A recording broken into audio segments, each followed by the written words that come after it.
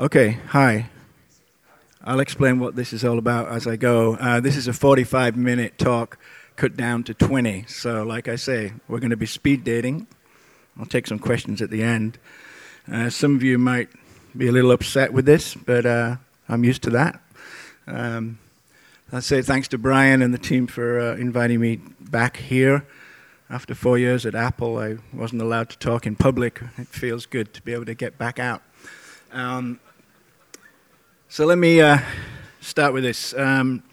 Basically, what I'm going to quickly discuss with you, and I mean, we'll try and get through these. There's not that many slides, actually, don't worry. I moved back to North, up in Portland, Oregon, a branding company that I was at before I joined Beats by Dre about 4 years ago or more. And we started up a new music business arm that we really just kicked off around about April of this year. And we're still kind of putting the building blocks together. But I just wanted to sort of give you an overview of what we've been thinking about, and something thoughts I brought with me, one of the reasons I left Apple. So what I want to talk about today ultimately is the shifts in the music world, the recorded industry world more than anything, and also the way artists seem to be doing things themselves, creating really interesting experiential sort of pieces, and they're, the way artists these days are kind of creating new cultures, and I want to be also aware of discussing the audiences out there too. So this one is slightly out of the music industry. Rishad Tobacawala is the Chief Growth Officer at Publicis Group. You may have heard of those guys. And I met him at the University of Oregon when I was doing some teaching there quite a long time back.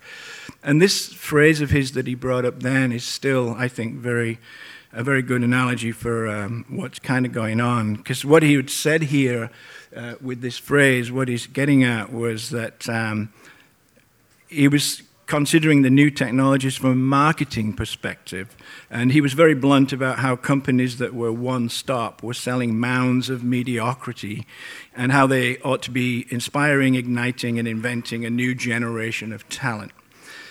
His point was that although we all embrace technology, like look at me, I've got 3 devices up here as it is, that we do not reorganize our ideas in new ways that would result in actually incentivizing new behaviors that we all know are very important. So I applied this insight to musicians, bands, and artists too. If an artist embraces the technology that they invite into their lives, then why would they not apply the very same technological opportunities to their own creative business models?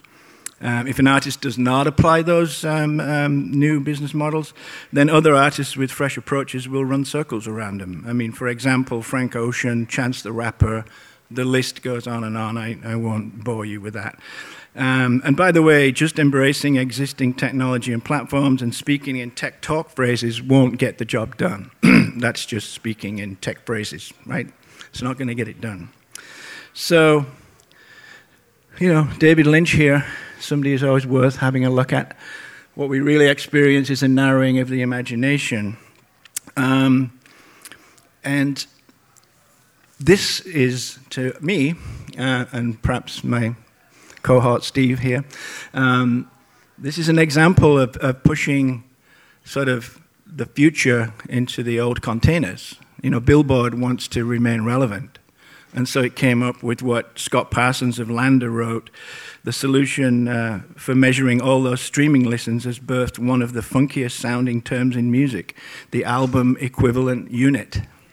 Now, if you have one song in a playlist that's played thousands and thousands and thousands of times, and no one really listens to it, it whizzes by, it's an album sale. Go, go, go. Right, fine. Now, if you look at the numbers, to be fair, the 1,500 streams does add up if you take a base rate of about 0.0006 cents per stream. It does actually add up to $9.99, apparently. And so, okay, now, my point here would be, well, when you sold an album, a physical album, you got a lot more money than you get from streaming. So this is a kind of a very odd way to use charts, right? You can see why Drake, etc., are always in the billions, and that next 10,000 I was talking about are not in the billions. So let's see. Then the industry is moving towards data. Horace Dediu is someone I follow a little too obsessively, I think, online. And he's talking about how the data we obtain leads us to see something, but it also blinds us by taking attention away from what we cannot see.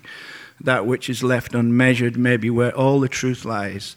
In other words, from the 100% of data that you're receiving, everything you want may be in just 1% of that data, but you miss it because you're not really looking for it. So that's the data fire hose. So let me get to why I called this talk The Next 10,000. 4 years ago when I joined Beats, I was working closely with Trent Reznor for a while because he was in charge of the product, the Beats Music streaming app. We had a good time.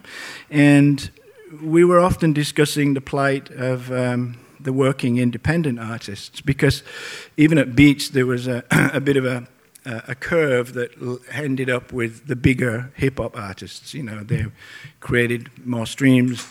Obviously, creating more streams means there's more money changing hands with the big labels, etc. But we were wondering what's going to happen to the upcoming independent artists who don't get that kind of streaming.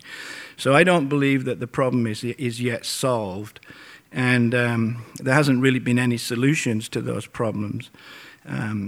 It's a reasonable point to make that no other art form is appreciated as broadly and passionately as music is on a daily basis around the world, but there's still a huge gap in income equality if you don't get those streams, if you can't get those very large streams.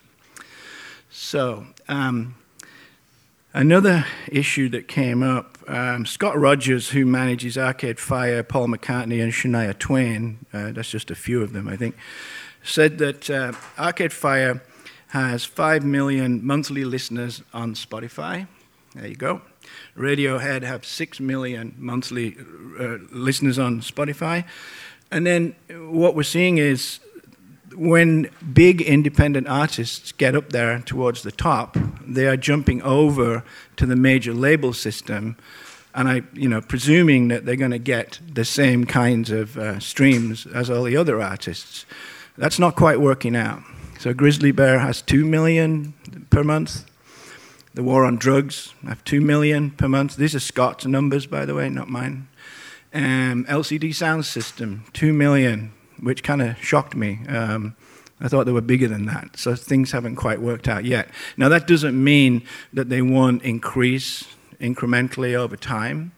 But, what you're up against, these were the formerly independent artists, what you're up against is Imagine Dragons, Calvin Harris. I mean, come on, it's not quite a level landscape. So there's that. And then another issue is the platforms themselves, which I'm going to get into in a second here. So Sol LeWitt, who was a conceptual artist and a minimalist, he died in 2007. This is something he noted, particularly in the art world and the other world that he was working in. But this sort of fits as well with the music side and what's been going on. So the problem with online platforms, artists and audiences creating culture and work on their own terms. So outside of the recording industry, in other words.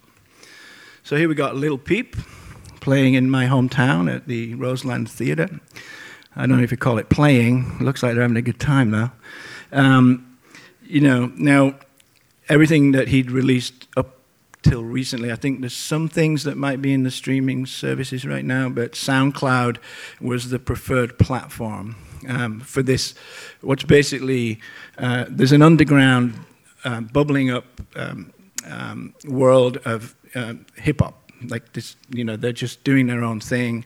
They're really making all their money from touring and putting on these shows. It's all ages. I think Lil Peep is 19 years old.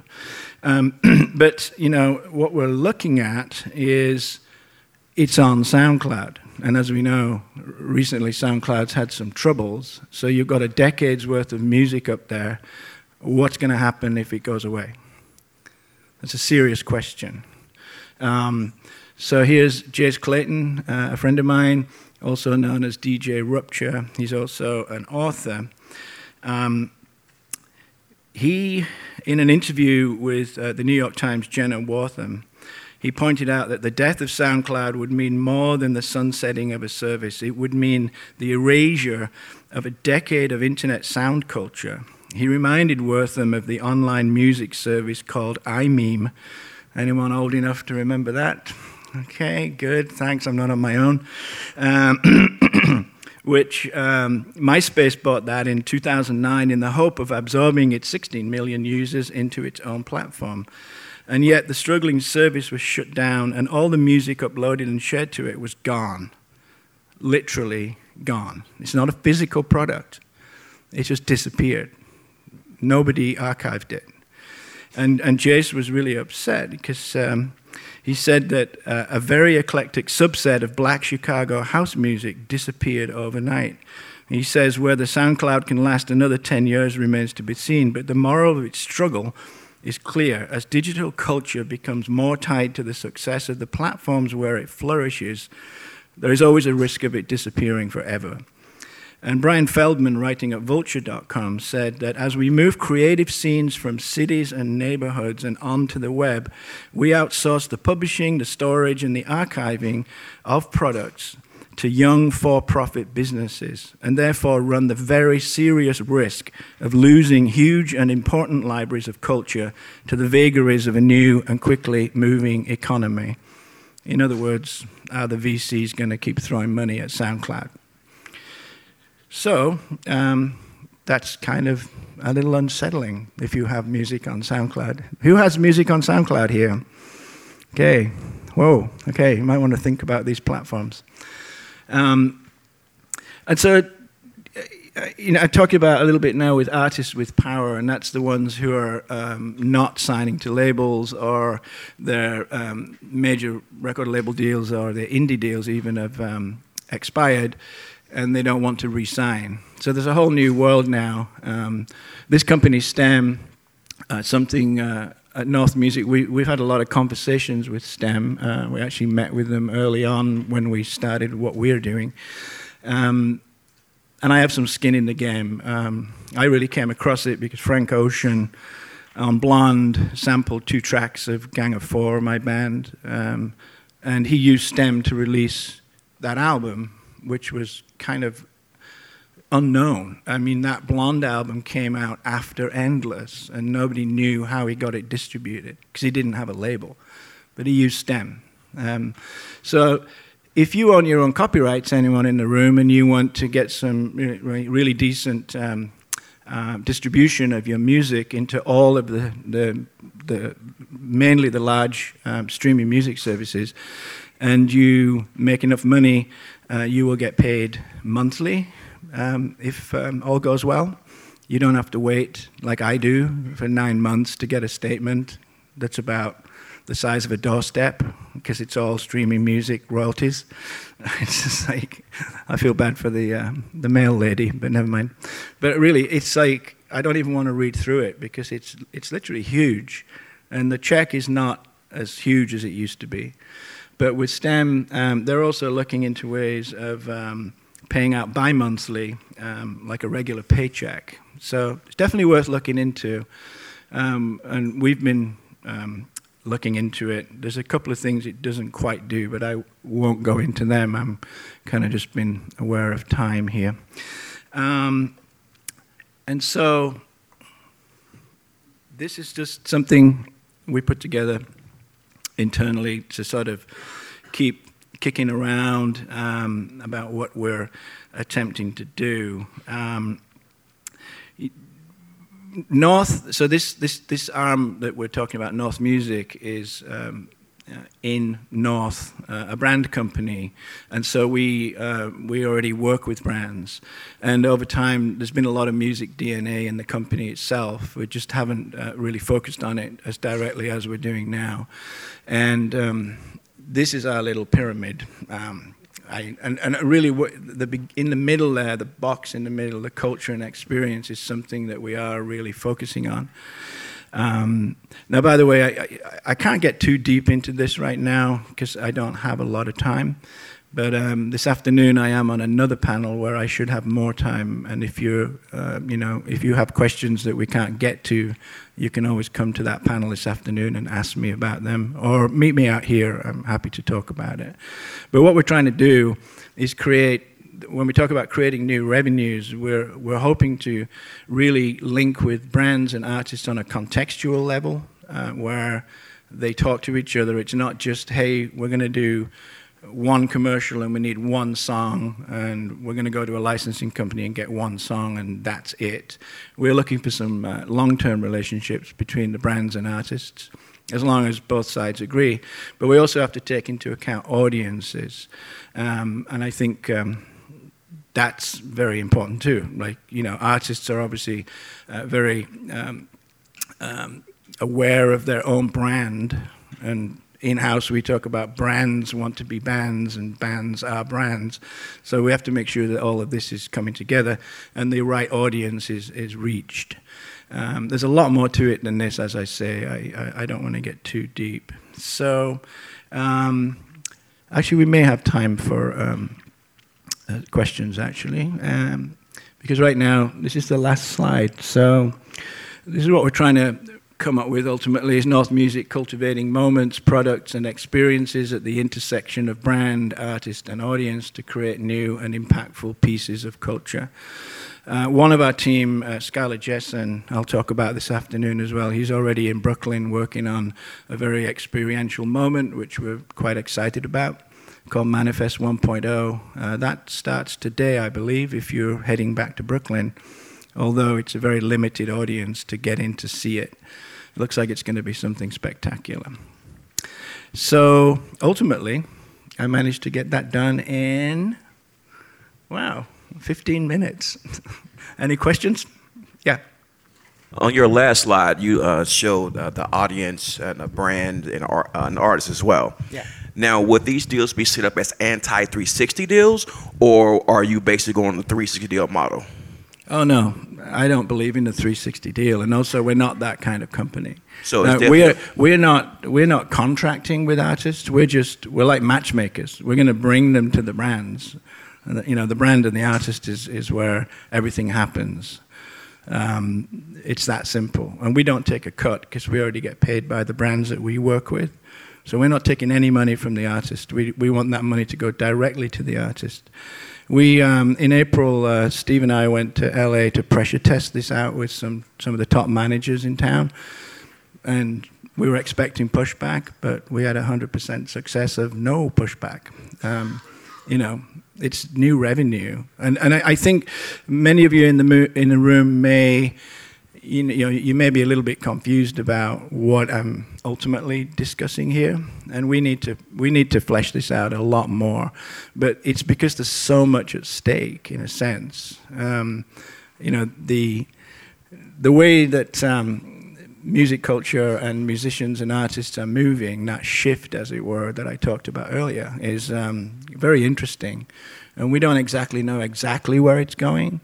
But we seem to think that, and something I'll talk about on the panel this afternoon, is audiences don't want more, right? That seems to be a thing. Everybody seems to think more.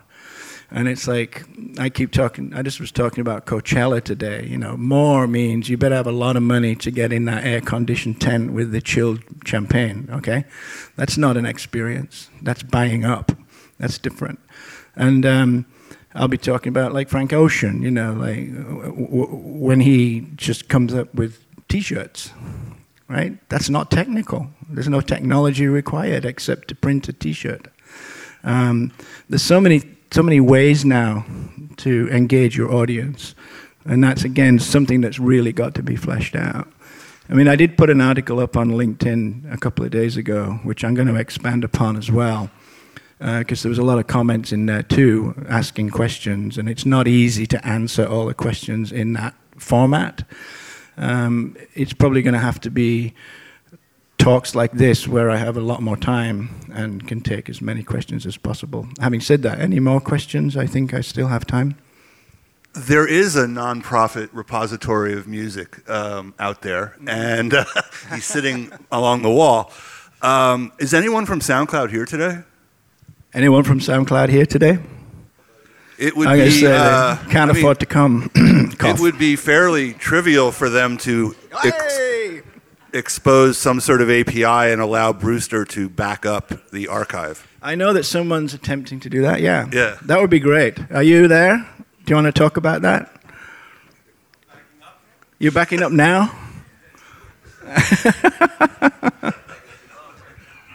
Right now, it's all going up to the cloud. But then the cloud goes away, and then we're still in trouble, right? Yeah, Brewster Kahle Internet Archive, we harvest a lot. We try to make it as available as we can without making people mad at us. Digitizing 78s, 300,000 CDs. We did get some of the underground collections before they got whacked. Okay.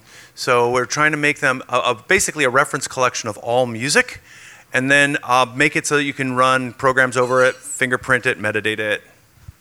Cool. Love to participate. Yeah. Okay. Well, I'll talk to you after this.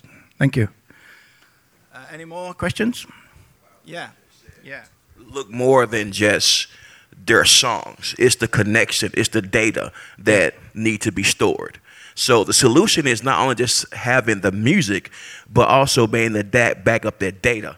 As being a platform, the artist provides so much data to the industry for its likes, fans, connections. So when they can actually control their data as a platform, you only lease that data. The artist controls and owns that data. So the company that provides that solution is the company that helps the artist.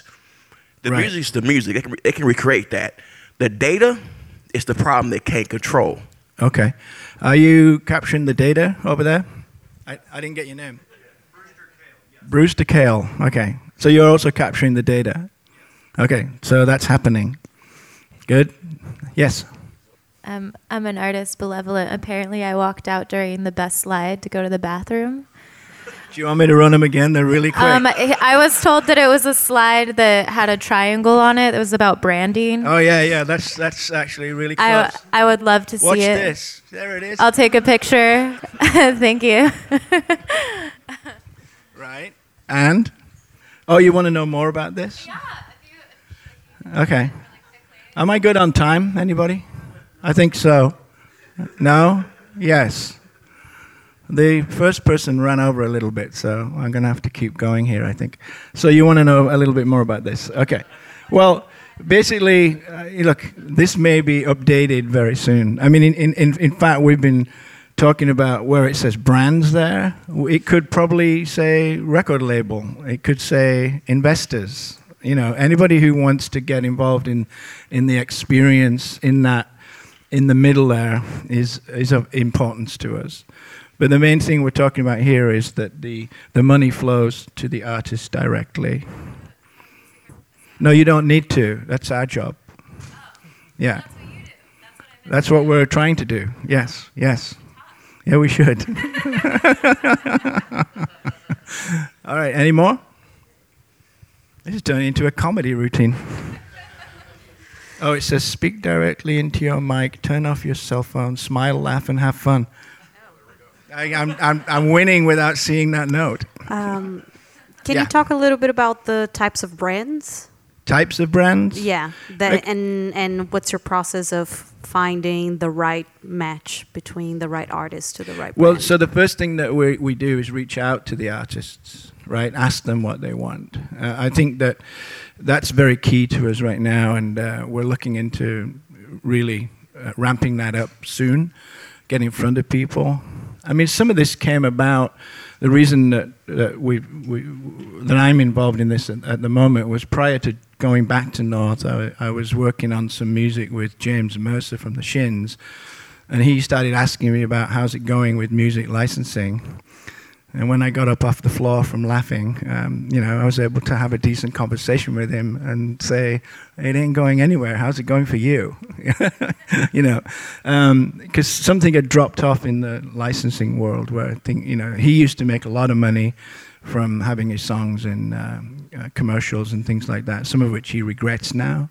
But that's what I mentioned earlier, is it's the context as well. It's like, so if you go to an artist and say Columbia Sportswear is one of our bigger clients right now, and we discovered an artist that really likes Columbia Sportswear, then there you go.